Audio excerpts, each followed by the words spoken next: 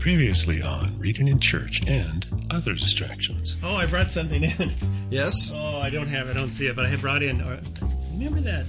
There's this commentary that I like to use as a bad example. It's like, don't use this commentary. I use it with my students, and I say, here's an example. Remember when Jesus cast the demons into the pigs? And this guy spends about a page on defending the destruction of so many pigs. It just seems like a strange apologetic point. I brought in something about Isaiah. Let's not judge Jesus because of his hatred of pigs. Here's 5 points on why we shouldn't judge Jesus.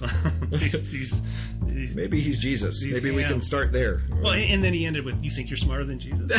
Remember? He almost says it. I was going to throw that out and mess you up with Isaiah, but right, you think you're smarter than Jesus? God delivered you from that because I can't find that. Oh well. Anyway, we'll blame with that. Oh, Emmanuel. Yes. Well, yeah. So here's a. All right. So yes.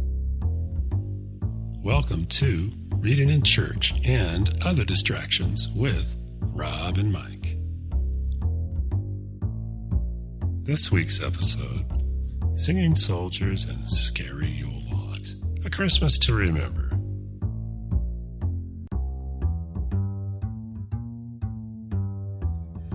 Well, welcome to the Christmas podcast. Yes. We have to be careful, make sure it's Santa and not Jabba.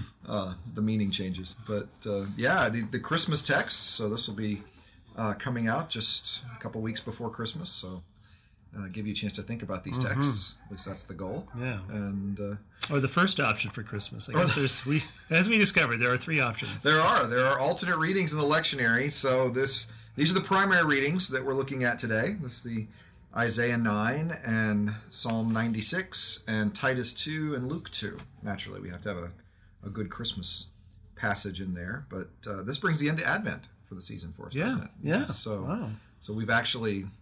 should this turn out to be terrible, we can pretend this podcast was, we were just planning on doing. We can exchange it. We have the receipt. We were just planning on doing Advent. I don't know what people were. Should we exchange gifts now, or do you want to wait till? You might want to give me some time.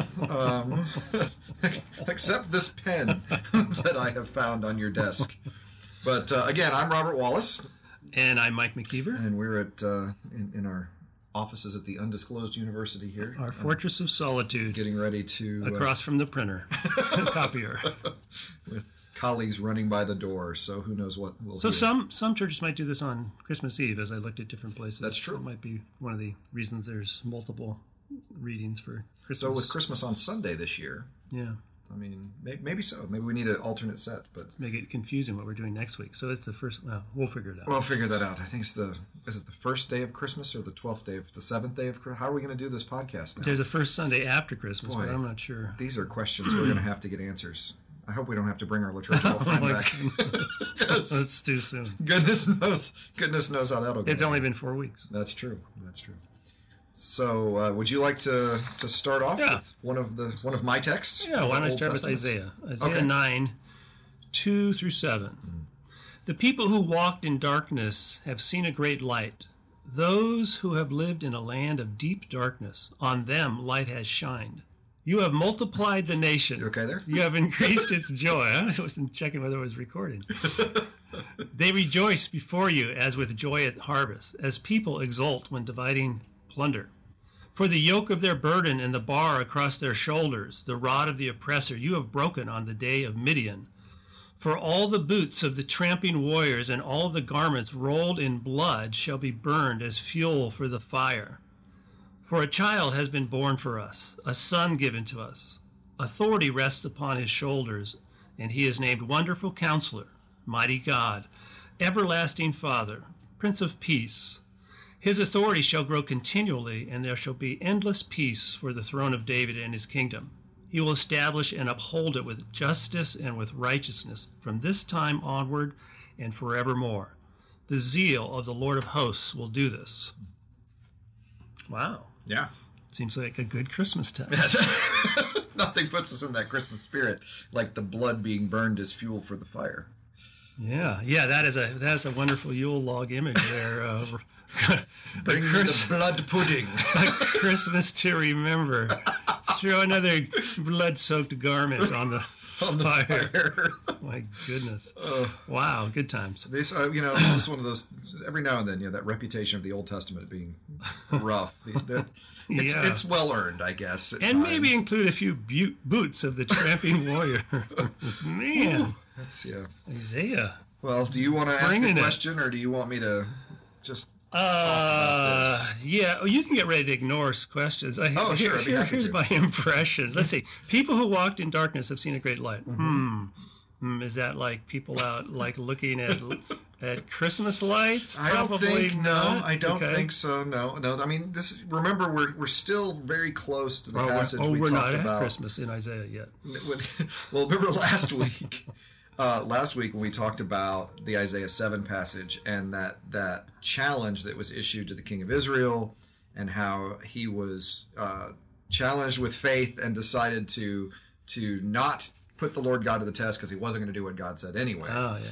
And then Isaiah goes and they have the son Maher-shalal-Hash-Baz, and then that's in chapter 8. And then in chapter 9, we have those who've walked in darkness have seen a great light. And this child who's been born is, of course, speculation as to who the Isaiah of Jerusalem who's speaking these words. What did he think when these words came out of his mouth? Because likely he wasn't thinking in terms of, I bet 700 years from now, there'll be a kid born. I have no idea what this is, named but Jesus. Man. Yeah. So what was he thinking about? And so it's possible that the child that's born here is, see, the desire was always for a king like David, right? Somebody who actually cared about what God said. I mean, David had his problems, but one thing you had to say about David was he always cared about what God said, and when he didn't do what God said, it deeply troubled him. And so that expectation of a king like David, that messianic expectation, and we use that term messianic just as a Hebrew word, masiach, meaning anointed, so that God's anointed would come, and the real one, the good one, the one who uses the kingship the way God would want them to use the kingship for God's Torah, God's instruction. And so this expectation is all throughout the prophets, right? You see it in Micah 5, you see it a lot of places. And what ends up happening is the prophets, I think, were kind of hoping they would see it. They were hoping when they spoke that maybe this king will be the good king. Right. And so there is speculation that unto us a child is born, a son is given. Isaiah says this thinking maybe Hezekiah. Okay. That this king, who by the way is a good king, who also has his problems but tries to use the kingship for God, later on in Isaiah, Hezekiah is the hero of this story. That he's very much the one who is, even though he has his mistakes and he has his trouble, he does repent, and Israel is delivered miraculously as a result of it. So it's one of those things where I think Isaiah, I was really hoping this guy, this is going to be this is the quarterback we draft this year who's going to be the savior for our football team. Cubs. Or this is going to be the year that we have these. But then it's like, well, maybe next year. I live with a Cubs fan, so I get it. Maybe the next year is the one that's the good one. Maybe the next year. And so now what we see here in Isaiah 9, and I think what the lectionary reading is forcing us to realize, this has now happened. We finally have the one who embodied what the people were looking for, and what God is desperate for, that child who is a wonderful counselor, mighty God, Father, Prince of Peace. Okay. All right, I was going to say, are they looking for a David like guy because he's like, he really cares about what God says, or that he can soak their enemies' robes in blood and maybe take a few boots in the... Well, they were facing, as we talked about last week, they were facing... Did they separate those two? They didn't, and they were facing a very real problem. The Assyrians were coming, their neighbors, the Israelites are coming, the Arameans are coming. Oh, it's the holidays get crazy that way. They do. You're always unexpected guests dropping in all the time. And so they didn't, they really had a very real problem with this enemy around them. And that's one of the things, we always leave those parts out of our Christmas cards. Yes. Right? So if we're going to quote this verse in a Christmas card, you start in verse 6, right? Okay. It's unto us a child is born. Yeah. You don't do the blood-soaked part on your Christmas card. No. It's a different card. It really is. The tone is different.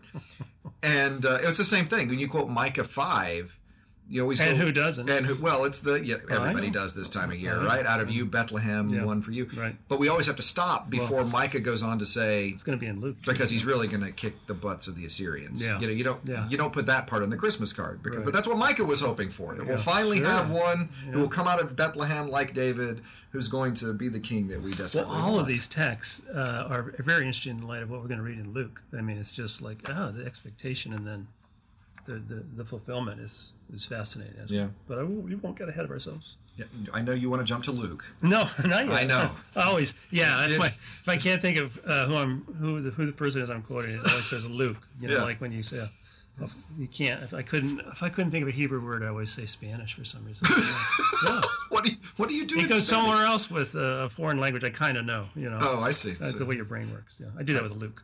Anyway. Okay. I think it's in Luke. Enough about me, though. So that's really, I think, what's at work in this passage, is seeing this expectation, this deep desire for one who can solve our problems the way and do it the way God would want it done, and particularly remember, this is on the heels of the disappointment of Ahaz, right? Where Ahaz is given a chance to really see God manifest and show faith, and Ahaz said, "Yeah, I'm not planning on asking because I'm not planning on doing what God says anyway. So no big. I'll just." He's like the manager in Office Space. Yeah, if you could bring us a deliverer, that'd be great. It's not really a big deal. I'm not going to put a lot of effort into it. Exactly. Yeah. No, that's good to remind me of the context that that child. Awesome. So I think he's hoping for something now, but doesn't happen. Right. We talk about the Jubilee. We both talk about Jubilee in our courses, and I talk about it, the transition from the original Jubilee to which there's no record of them keeping. Right. They never actually followed. And then the new Jubilee Isaiah's talking about return from Babylon, and they rebuild. They're back in their land.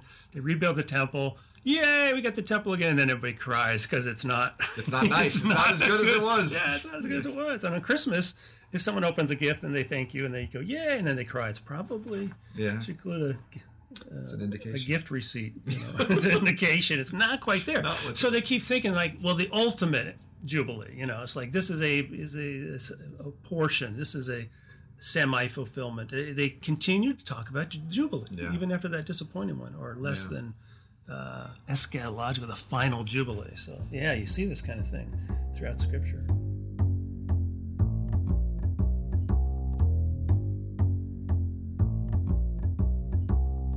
All right, Psalm 96. Sure. This is a great psalm. It is. It's one of mine. Yeah. I did my dissertation. Oh wow. Okay. Well, let's watch the time here. This is one of mine. Well, I wrote 100 pages on the Lucan infancy, so. Oh man, this may be a two-parter. I was going to say this. Welcome to our first 4-hour podcast, ladies and gentlemen. Take us through all 3 services on Christmas. Okay. All right, Psalm 96, 1 through 13. Sing to the Lord a new song. Sing to the Lord, all the earth. Sing to the Lord, bless his name. Tell of his salvation from day to day. Declare his glory among the nations, his marvelous works among all the peoples. For great is the Lord, and greatly to be praised. He is to be revered above all gods. For all the gods of the peoples are idols, but the Lord made the heavens. Honor and majesty are before him. Strength and beauty are in his sanctuary. Ascribe to the Lord, O families of the peoples. Ascribe to the Lord glory and strength. Ascribe to the Lord the glory due his name. Bring an offering and come into his courts. Worship the Lord in holy splendor. Tremble before him, all the earth. Say among the nations, the Lord is king. The world is firmly established. It shall never be moved. He will judge the peoples with equity. Let the heavens be glad, and let the earth rejoice. Let the sea roar, and all that fills it. Let the field exult, and everything in it. Then shall all the trees of the forest sing for joy before the Lord. For he is coming to judge the earth. He will judge the world with righteousness, and the peoples with truth. That's just a lot. This is awesome. It's nice, isn't it? That's like a football spike and a end zone dance, and that's an amazing psalm. It is. It's in that. It's in the section of the Yahweh. In Hebrew, it's Yahweh Malach. The Yahweh reigns the Lord is King psalms that you have there, and the kingship of Yahweh psalms. So we're in 93, 95, 96, 97, 98, 99. All of those are the section of psalms that emphasizing how God is king, which really is the way Israel as a nation understood God from a very early. I mean, when they cross over on dry land in Exodus, and the Song of Miriam and the Song of Moses are sung, the Lord reigns. He is a king in that passage. Right. So from the very beginning of Israel's existence, Yahweh reigns. And it seems like is this like something that you explicitly tell? They recite this in the temple. The temple seems so it almost evokes a context of reciting this in a temple setting. It feels like it would be a communal thing, doesn't it? I mean, it feels like it needs to be having a liturgical feature to it. Of course, how these things functioned originally, the context is in many ways lost to history. I just really don't know how it would have originally been used. I don't know. There are plenty of people who will tell you they know. I'm one of those people that doesn't. I'm willing to have a little humility on this one and say I have no idea. We are professional mansplainers. So that's a fair point. Lob that across your plate and see. How it's used, I don't know. I will say it's some unusual. I mean, one of the things it does here is the Lord being the Lord of all the nations. That is a later image that you get. A lot of times it's in Israel, and Israel is in charge, and God is king in Israel. Here, there's a much more, declare the glory among the nations, and all these families of these peoples ascribing strength and honor, and say among the nations, Yahweh is king. And it's not, we have Yahweh and our Yahweh is better than your gods. It's, you don't actually have gods, and you need to recognize Yahweh as king. So we get a clear monotheism here, where there are no other gods in the world, just Yahweh is the one who's the real God out there. I mean, so much great stuff here, right? I mean, the fields exalting the trees. I love the sea is actually is roaring in favor of God now. The sea the sea is scary. He's the bad guy. Yeah, the sea's the bad guy. The sea is that personification of chaos, or I guess the dragon is the personification of the sea, and the sea is always scary and chaotic. It'll kill you. Uncreation. It is. It's uncreation, but not here. No. The sea is roaring, and everything that's in it is roaring and praising for God here, because God is on those. So it's still expectation, and it is celebration in expectation, but it's this expectation of really, no lions roaring. Awesome. I see. They dealt with those pesky lion. Yeah, that and the swamp jackals that we've dealt with for weeks. It's all in the past. It's all in the past. And if you're just joining our podcast, we've now required you to go back in time to figure out what we're talking about. Where are the swamp jackals in the Bible? Yeah, this is just such a celebratory psalm and such a great psalm, and I mean, worship is here. I mean, all these great words, right? Worship and honor and majesty and glory and roaring, exulting. I was, as you were reading it this time, I was thinking how Revelation, in many ways, the language of Revelation being invoked. I mean, I've heard people call a Revelation the Psalms of the New Testament because there's so much singing in there. Well, we always read Revelation 5. And then when we're done, I could probably do with this too. I used to have people with their arm out, and I go, "Feel your arm now. You should have goosebumps, okay? Because it doesn't get any better than this. If you don't, then feel your neck. See if you have a pulse, because it's not right. Because it's not going to get any better. Although this is awesome stuff. It really is. It's glory. I mean, just wonderful. I mean, what do you say? I mean, I don't know what else I can talk about a lot here, but it's just very celebratory. All creation is praising, including all of the nations are praising. It's kind of reminded me of that Isaiah 2 passage that we looked at a few weeks ago, or Micah 4, which is the same text of that, the mountain of the Lord's temple and all the nations streaming unto it, and Torah going out and everyone coming to learn. I mean, this God being the God of everyone and being king of everything, and not our king fighting your king, but being the king over all the world. And judging all peoples with equity. And well, it's incredibly positive, Yeah. There's these positive images of all of humanity recognizing the lordship of Yahweh. I mean, that's how it culminates, at the end of Revelation 5. All tribes and tongues and peoples and nations acknowledging and ascribing glory to God and to the Lamb. So, this is In the Hebrew, literally, I've heard it's titled "Celebrate Good Times Come On." Come on, I think that's right. I think that's right. That's close. It's hard to capture. It's more of a dynamic equivalent translation, but yes, I think that's exactly what it is. I love that he will judge peoples with equity. You don't get the Israel is best kind of song here. It is very much, I mean, you don't even get a privilege, that's what I'm trying to say. You don't get a privileged place for Israel in this psalm. It is all the nations. It is judging between all the peoples with equity.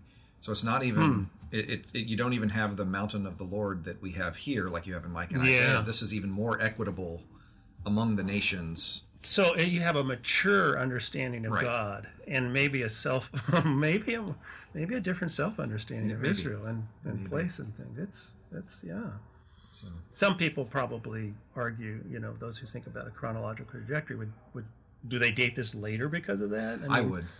Yeah, I would. And part of the reason, I'm a canonical guy, and so for me, the canon and the order of the books in the canon and the order of the Psalms in the canon is important. And one of the things that I have seen at work, and other scholars have done this as well, is in the beginning of the Psalter, in the first two books, so basically Psalms 1 to 72, you have a lot of talk about David as king instead of Yahweh as king. You get a lot of Davidic psalms. You get, my king in Jerusalem, a lot of that. Then you get book 3, which is Psalm 73 to 89, and it's exile. We've lost the temple. Yeah. We've lost the king. God, you said your guy would always be on the throne, and now your guy's not on the throne, and I don't know how to handle this, and what are we going to do? In Psalm 89, with this amazing, God, I thought your word was forever, and now it looks like you've broken it. Now how are we supposed to make sense of this? Yeah. And then you come to book 4, 90 to 106, and this, in many ways culminating that, I would argue that book 4 is changing the focus of the singer away from David as king and away from Davidic covenant and back to Yahweh as king. And in other places, I would argue Mosaic covenant, Torah. And the responsibility we have not to just trust that God's always going to keep somebody from David on the throne, but in fact to live out God's Torah in the world and reach the world, with this message of God as king. Sing, bless, declare his glory among the nations. Go and do what your job was to do, which was to show the world who Yahweh is and how to have a life of meaning through Torah. And so I get wound up on No, it's interesting to think about how they thought about God as king before they had a king, and then what impact did that have when they had good and bad kings, and then when they don't have kings, how are they thinking about Yahweh at that point? Yeah, absolutely. So a great song. Yeah, it is. It's great, and good one to keep for Christmas. Yeah.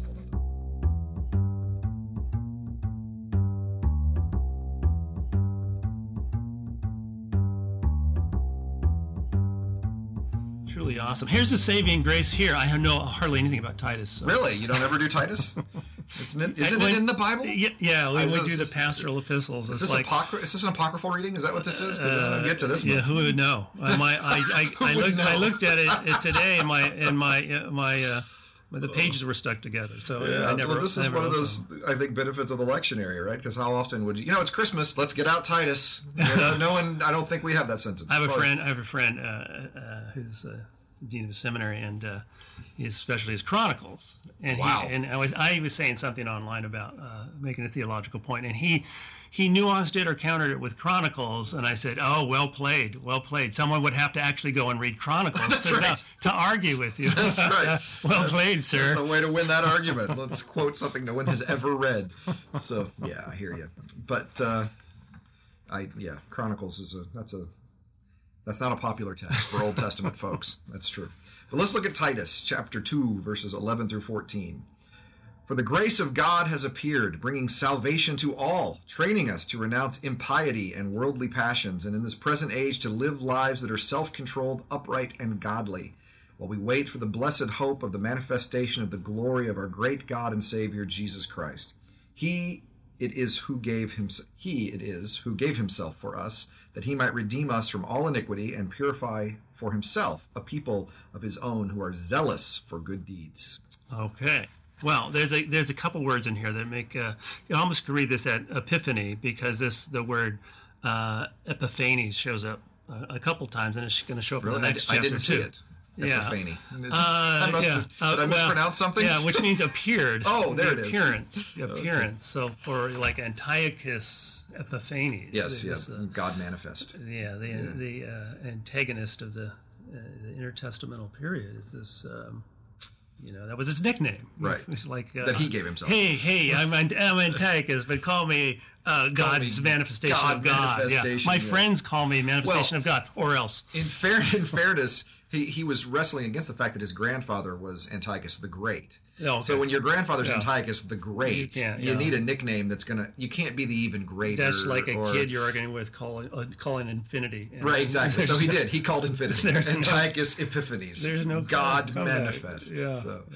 So that word is the God has appeared. Actually, a lot of this language wouldn't just be used by Antiochus, but it would be reserved for Caesar also. Really? So you're saying the language here is... It could be evoking, the politics of the day or the who's on the throne. So Savior. Great God, Savior. So when they say, for the grace of God has appeared, you're saying that they would hear that. They could hear that politically? They could. I'm not sure that that's the first thing they would think about because the Caesars have co-opted this language, I'm trying to think of what a parallel would be, right? Is it for the grace of God's been elected? I mean, for the grace, some sort of term that could be associated with something secular. We're in a political season. God's appeared. He's going to make the world great again. Or I'm with him. Okay. To just quote a few lawn signs. Right. Yeah. Random samples that are growing dust now. Not sure at this point who won the election. So, we're trying to stay in the Christmas spirit here, Mike. Yeah. Oh, yeah. Okay. Yeah. Thanks. We re-envisioned the bloody robes on the fire. Right. Post-election. Okay. No, I can do this. I can do this. It's Christmas. So God has appeared, bringing salvation to all. Kind of bookend this is between that. So there's been this appearance of Christ, God manifest through Christ, which we're going to read about very shortly. But then also there's this tension waiting for the arrival, the parousia, the manifestation of the glory of our great God and Savior, Jesus Christ. So this is pretty high Christology. This is pretty high understanding of who Jesus is as fully divine. Let's see, and the spirit language show up in here too.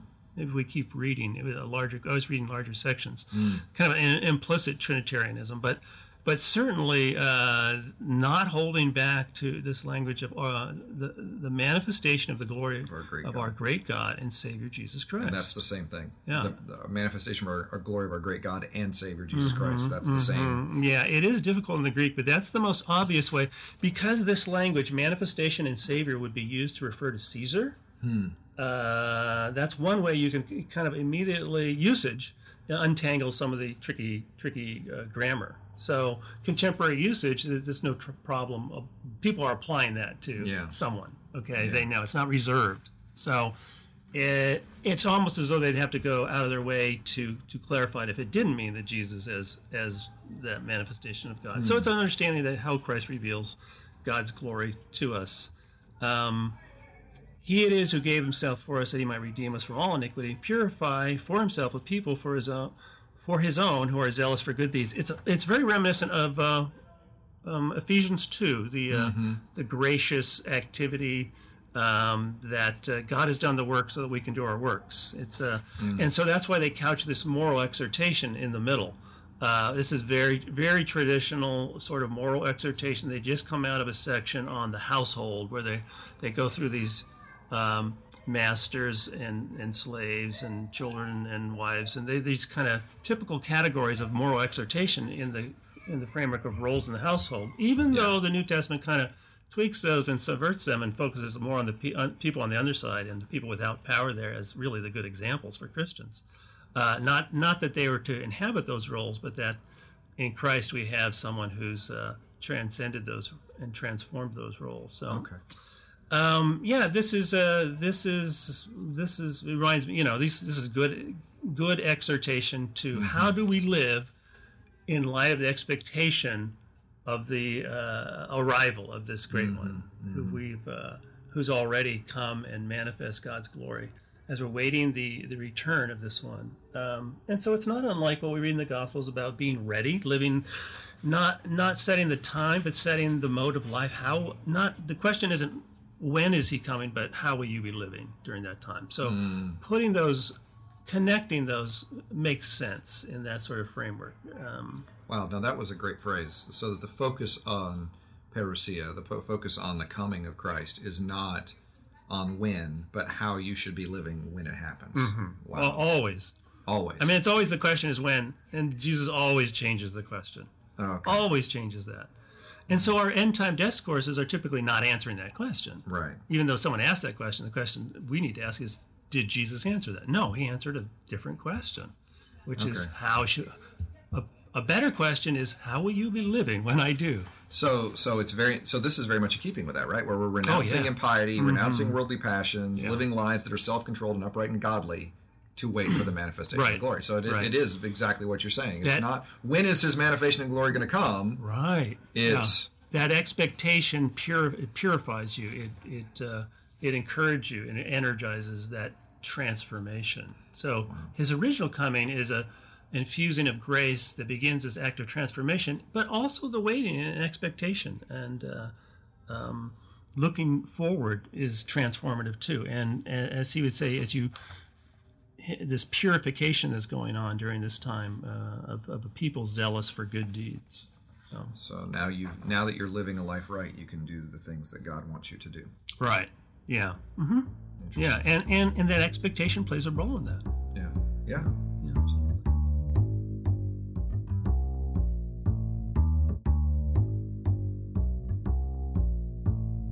That's good. You want to get on to Luke 2 so we have some time? Sure. Yes. Someone get Linus to come out here and read from Luke 2 and save the Christmas pageant. Maybe when we start using these breaks for commercials, we can start afford Linus. Dolly Madison. At this point, I don't know that we can afford Linus. So let's go to Luke chapter 2, and you can all recite it with me if you'd like as I'm reading. But in those days, a decree went out from the Emperor Augustus that all the world should be registered. This was the first registration and was taken while Quirinius was governor of Syria. All went to their own towns to be registered. Joseph also went from the town of Nazareth in Galilee to Judea, to the city of David called Bethlehem, because he was descended from the house and the family of David.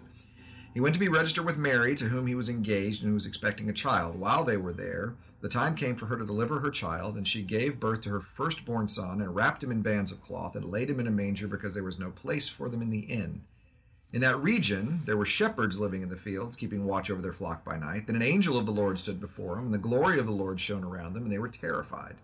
But the angel said to them, "Do not be afraid." Standard angel introduction, because obviously we're about to die. So and the business card says, "Do not be afraid." Do not be afraid. For see, I am bringing you good news of great joy for all people. To you is born this day in the city of David a Savior, who's Messiah, the Lord, Christ the Lord. This will be a sign for you. You will find a child wrapped in bands of cloth, lying in a manger. Suddenly there was with the angel a multitude of the heavenly host, praising God and saying, "Glory to God in the highest heaven, and on earth peace among those whom he favors." When the angels had left them and gone into heaven, the shepherds said to one another, "Let us go now to Bethlehem and see this thing that has taken place, which the Lord has made known to us." So they went with haste and found Mary and Joseph and the child lying in the manger. It's a big manger. When they saw this, they made known what had been... family bed. It's a family bed. When they saw this, they made known what had been told them about this child, and all who heard it were amazed at what the shepherds told them. But Mary treasured all these words and pondered them in her heart. The shepherds returned, glorifying, praising God for all they had heard and seen as it had been told them. All right. Should I get comfortable? Here's the challenge. I think I told you the story about me writing my first chapter of my dissertation. It's in this area, writing on this these birth narratives and like I don't know who I didn't get reined in, so I wrote 100 pages. Oh gosh! I wrote 100 pages. 100. And now most dissertations are around 2. Yeah, and this is your first chapter. And this is the first of 5 chapters. Yeah. So unless you're at the Sorbonne, that is not enough for. So it's too much. I had this reader at Princeton, Robert Withnow, who was doing a lot in cultural theory, and so they sent a chapter off to him, and he said, "Okay, here's the questions for the oral." He thought you were done. Thought I was done. He thought that was the whole dissertation. That's the challenge for me. I get kind of excited about these birth narratives. Oh wow! Well, maybe I should ask some questions. Yeah, maybe.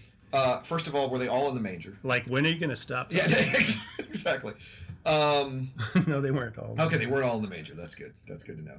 It's a comma. I wish you would read the commas. I mean, that's why I print them out. Well, that's why the commas are there. Yes.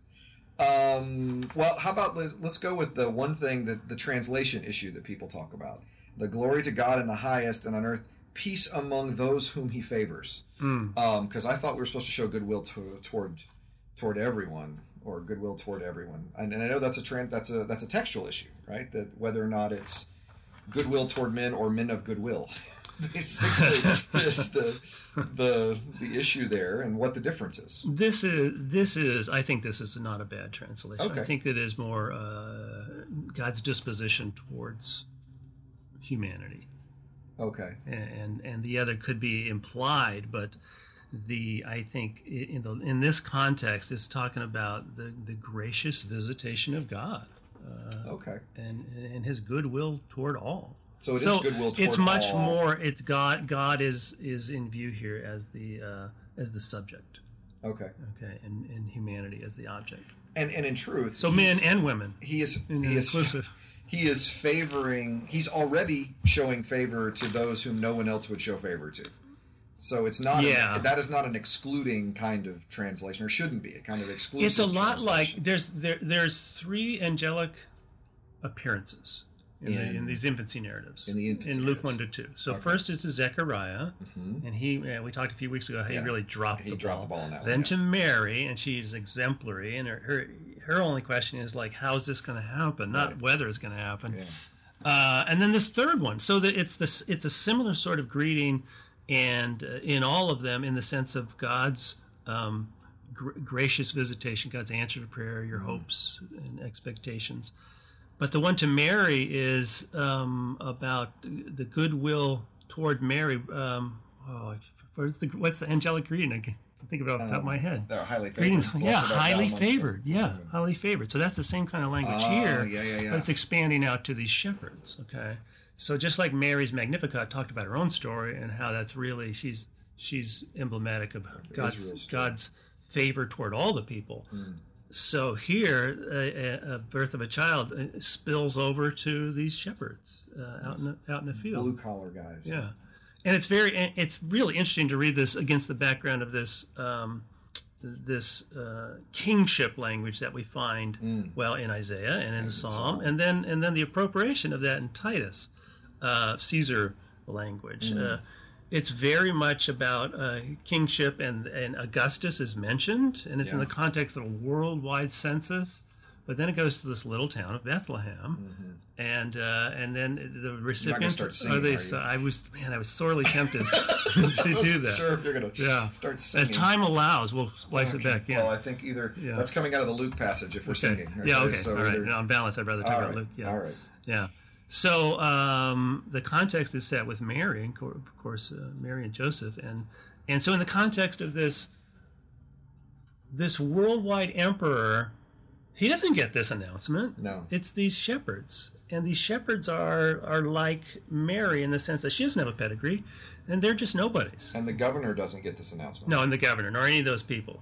Yeah, and this isn't just chronology. I had to write. I wrote this book with Joel Green on Luke, Acts, and New Testament historiography, and I got assigned to do the research on Quirinius because people are dying to know about that whole debate. Maybe you don't know about it. I won't tire you with it, but it's like, well, wasn't he governor somewhere else at that time? And later.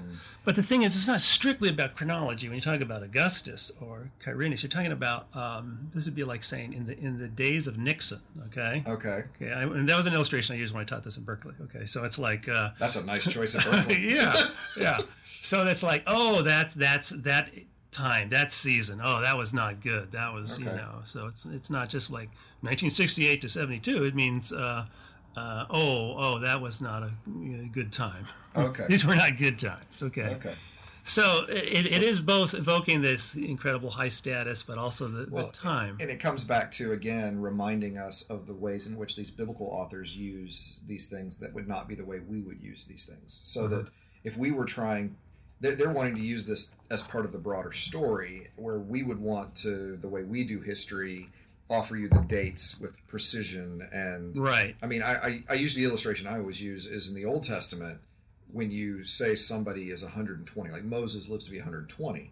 Well, the Bible is saying he was 3 generations old. Yeah, he was 40 years as a generation. Yeah. Moses was a grandpa. That was basically what it's saying. That's Right. going to be the standard age. Moses was a grandfather. Yeah. And we would want to say 120. He made 120 trips around the sun.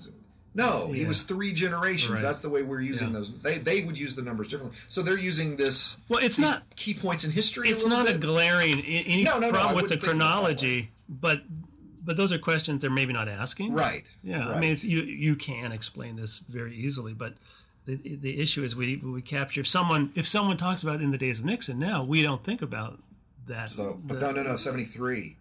That was right. I mean, something happened in 73, right? And we'd say, well, that was in the days of Nixon. Yeah, right. I mean, and you would go, It's not so much time as that was that era, a season, a time had his own character, the crazy 60s, those things.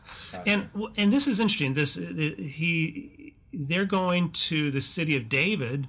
Mm-hmm. And they're calling Bethlehem the city of David, right? Which is not the city of David. Not the city of David. Yeah, well, David's Jerusalem.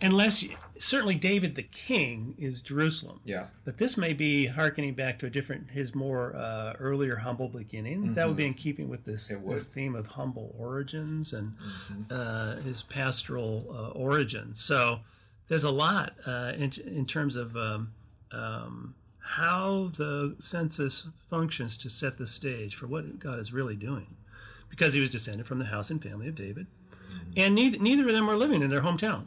So there's a suggestion of they're displaced, maybe economically displaced, not unusual under Rome. Sure. Lots of people displaced from their land, and this is very close to Jerusalem, and of course the priests and Levites who didn't get any land, suddenly they get all this land because of Rome, and other people are displaced. So there's economic displacement. So these people are having to journey back to their hometown, and it's in that context. It also says this is a big story. If this is the beginning of the drama, and the stage behind you is very large, okay, the whole world. It says this is a story that has going to impact the whole world. Just by invoking those terms. It happens in the context of a worldwide census. Yeah, it's that kind of thing. Of course, this is going to be bigger than Jerusalem, Judea, the Jewish people. Okay. When Mark begins his gospel, that's all he talks about. Jesus is an adult and he's baptized. But when Matthew and Luke write a couple decades later, they're invoking these larger stories. So in Matthew, you have people from beyond Judaism show up at the birth, right? Mm-hmm. Who would that Zoroastrians, the Magi. Yeah, the Magi, and it's confusing here because in a Christmas pageant, both might be wearing a bathrobe and a towel on their head. That's true. Right? The That's wise true. guys and the shepherds. So you got to be, I'll use different colors or something. Yeah. So we're getting deep. We have sheep versus gifts. Yeah. Well, we want to give those practical bits of advice as well when you're doing your pageants. Yes. You want to make sure. We're here for you. That's right. This is a full service podcast that we're trying to be here. So practical what those guys talk about. Things that affect my daily life. So different robes for the shepherds and the wise men, because we have to conflate these at our pageants, right?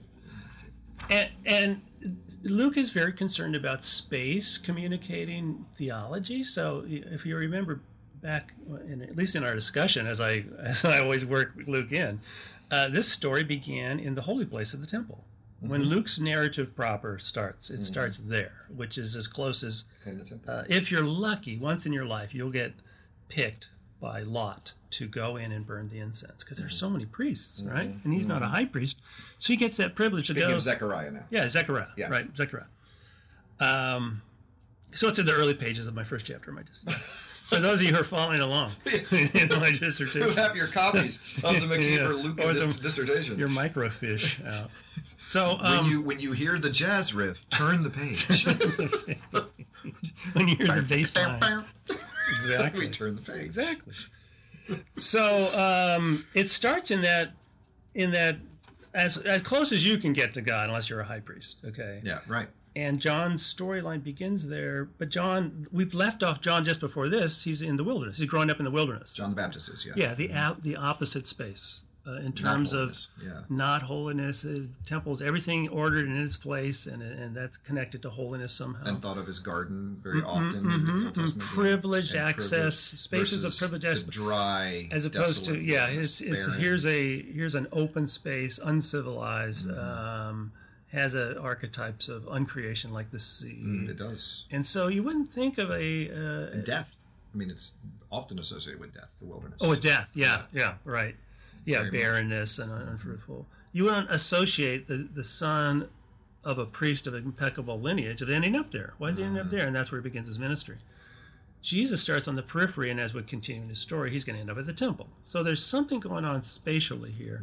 And glory, the most immense manifestation of God's glory is out in a field with shepherds, with sheep. Okay, as much as shepherds are romanticized in to a certain degree in the Psalms and connection to David's pastoral origins, these in daily life, these people are a bottom rung. They are the lowest of the low. So rabbinic writings would say, the temple has everything in its place, and it's protected by its walls, and the Holy of Holies and holy place.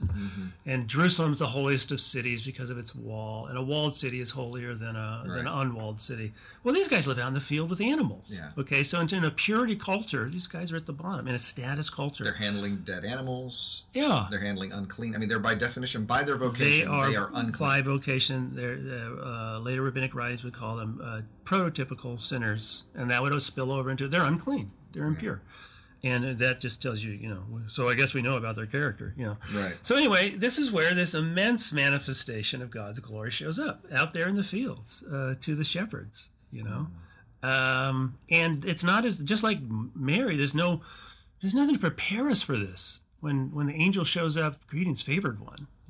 Other than that's God's. That's God. That's God's character. That's God's. Shows up when you don't expect. Well, and his disposition toward the least. The ones who nobody cares about. Yeah. Or would dismiss. And you could say there's this reversal going on. Spatially, status-wise, maybe some purity issues.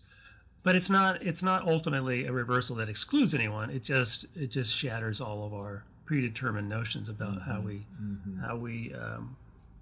kind of pigeonhole people, and I think by implication, we were thinking that's how God thinks about people, or holiness, or there's no hope. And we write people off, and there's these people at the bottom who get this manifestation, the glory of heaven and the hosts of heaven. And suddenly there was with the angel a multitude of the heavenly hosts, praising God and saying, "Glory to God in the highest heaven, and on earth peace among those whom he favors." In the Old Testament, host always has a military picture to it. Does host have a military image in the New Testament? That's what that word means. We read it, since it's lacking in the context it shows up. Right. It's not that kind of Savior who's being born. It's it's not a Davidic had centralized his power in Jerusalem. Literally what we're hearing is, and suddenly there was with this angel making the announcement, a huge army that immediately burst out into song. Right? I mean, is that right? Like, then suddenly the shepherd said, "Holy cow, this is a musical. I had no idea." Right? It's the Salvation Army. Will you join in our crusade? Is that what it says?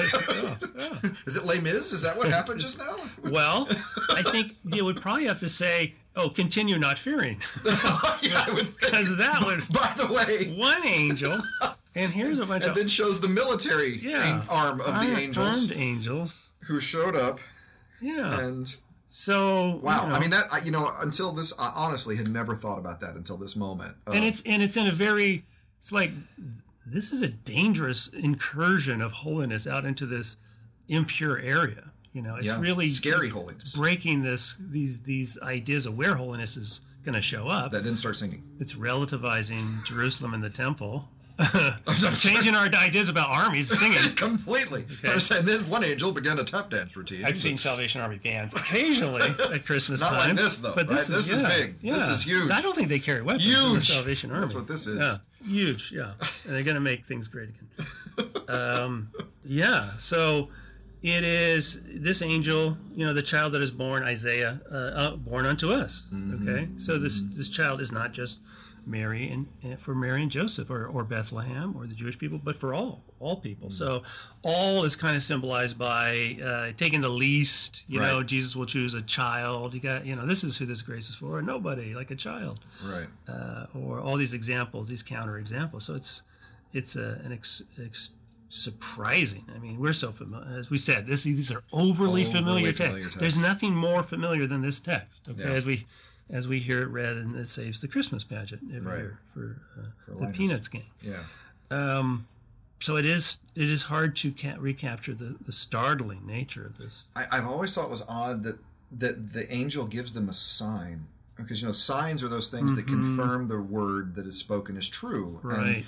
And so when the angel tells you to do something, and you'll know I'm telling you the truth. It's like, it was not predisposed not to listen to you, Mr. Angel. You've really gone over and above on this one to try and confirm it for me.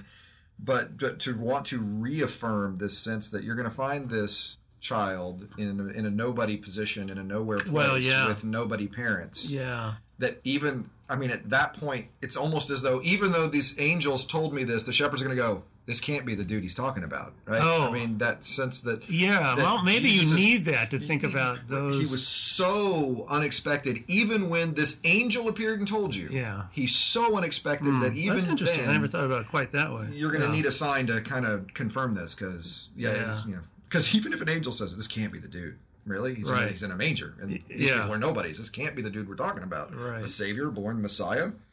Well, and then some people, this would be more in keeping with how you read Matthew, and Matthew would always spell this out for you. They go, what sign? Is this sign or sign as fulfillment? So they, Isaiah 1:3 is one of the few that they would look to. Yeah, right. The ox and the donkey. They know their master and where their feet is, but Israel, my people, Israel, my people do not recognize. Yeah, I think I've got it written down here somewhere. That's why all the mangers come with oxes and donkeys, by the way. Okay, the ox knows its owner, and the donkey its master's manger, but Israel does not know me. Right. Okay, yeah. That's why there's always an ox and a donkey. That's the only reason. Every manger that you buy. Right. And some people have more animals of different sorts in your manger. I do. Yeah, it's very biblical. It's very biblical. Yeah. Full Bible nativity I have. So they had this extraordinary experience, and then Mary, no doubt, said, Joseph, I think this child's going to be extraordinary. It's like, well, why is that, Mary? Because some farm workers came by and told me so. And I'm also a Jewish mother, and we all think our son's going to be the Messiah. You don't need to be a Jewish mother to believe your son's going to be the Messiah. So, absolutely. So then the response is what we've seen, as you're reading through Luke, the response is joy and amazement. These things, joy and also sharing. One of the things is that the shepherds. They go and they tell others. And they tell everybody. Yeah. Would anybody listen to them? Yeah, that's the thing. They're shepherds. They don't have the inherent persuasive nature of a messenger like an angel does, right? Or when he shows up with an army. So yeah, it doesn't get into that whether people believed it, but maybe Isaiah foreshadows that maybe they don't. Okay, and Mary treasured all these words and pondered them in her heart. So Mary's been over against some elite person in the story thus far, Zechariah. Mary's been exemplary. Mary's always responded correctly and joyously and obediently, and she's always been the lens through whom we filter this story. What is the treasured in her heart thing, or pondered in her heart thing? It means that she is both obedient and to a degree receptive and recognizing, and yet these are hard things to understand. She's processing and trying to figure out the implications of this, and it's the kind of character you identify with. It's like, oh yeah, this would be tough. Even someone who's just a role model is still trying to process this. This is so unexpected. So it's not. What does all this mean? She made a baby book and treasured these things. Yeah, no. It's like the footprints of it, and that's where we get the things that you can get in gift shops in Jerusalem. Exactly. In Bethlehem. She treasured this little locket, lock of his hair, and treasured these things. No, so this is. She may have done. Okay. Scholars are not of one opinion on that, but that's not what Luke is saying. You're less discerning scholars might say. Right. Yeah. Okay. Well, I was curious. Yeah. Well, great. If I hesitate to get back into this, because I will just keep talking about this. And go. But it is kind of extraordinary. this is maybe a displaced family on a journey, and if they're in their hometown, surprisingly, family is absent here. There's not much about family. No one has taken them in. It's debated about what does that mean that there's no room. It's crowded because of the census, but surprisingly, over against the grandeur of Augustus. Right. Okay. Here you have this displaced family who's relativized to this, place where you normally no place to lay their head. Feed the animals. It's a real juxtaposition, and yet the glory is spilling over to people there, and out in the fields to the shepherds. Just thinking again in the Old Testament of the concern for the people who have no one. Right. You have Joseph and Mary, as you say, returning to a hometown, and no one, it seems, no family to take them in. I mean, it would be a responsibility of a family to do that. You're supposed to show hospitality to anyone, but certainly if you're related to these people, you need to take them in and provide for them. And that might be presupposed that within that culture of hospitality that some family has, and this is not an outrageously this would serve as a guest room. This is not that unusual. Okay. But that's not the way it's narrated, and that's not what's pointed to. And I'm not sure that Luke would have fully understood that either. Mm. So the way it's narrated is that they are displaced refugees. They're refugees returning home. And strangely absent is any mention of family. Okay, so whether they did or not, it's narrated in a fashion that's like, this is a strange epiphany, epiphany. This is a strange manifestation of God, and then strange incursions of God. It is. It's like, and so you have to ponder. It's like this. Wow, what's that's going to be? What's what they did. The people at the parallel sort of birth and naming of John in the earlier chapter, everyone's wondering what this child will be, and then his tongue is loosed, Zechariah's tongue is loosed, and he can explain. Yeah. So they ask the question so that they can answer it. Okay, and so they show you Mary pondering, so you identify with her as you continue as a reader. It's like, oh wow, what does this mean? Okay. Or just at the beginning, And then we build on Simeon and Anna, and then we go to the temple appearance as a child, and we see him growing. Yeah. So examples of people who get it and people who don't get it, and people who are prepared and waiting and discerning, and then the people who should know better and aren't discerning. So when they're asking about naming the baby, and it's not a family name, and the mother says his name is John, it's like, yeah, whatever. They turn to the father, because that's the kind of culture it is, and they have to motion to him. He's he can't hear, deaf and mute, and those would be signs of imperception in a time before sign language and whatnot. Right. So some people are very perceptive and they understand. They're prepared for this visitation, and others aren't. And it's surprising who's prepared and who's the recipient of this good news. Yeah. Well, I hope that we have our hearts ready for manifestation this week, and that we have prepared. I hope we are, going back to Titus, living, renouncing impiety and worldly passions, and living lives of self-control, upright and godly lives. Holidays can be stressful. Yes, and the other Christmas story that I do love to reference is the Revelation 13 one, and there are dragons ready to consume the joy of Christmas in this world, and hopefully we can fight off those dragons and see God appear in these surprising places. So may you have a good holiday. May you have a true Christmas, and may God surprise you in His manifestation this week. Amen. So, blessings. Merry Christmas. Merry Christmas.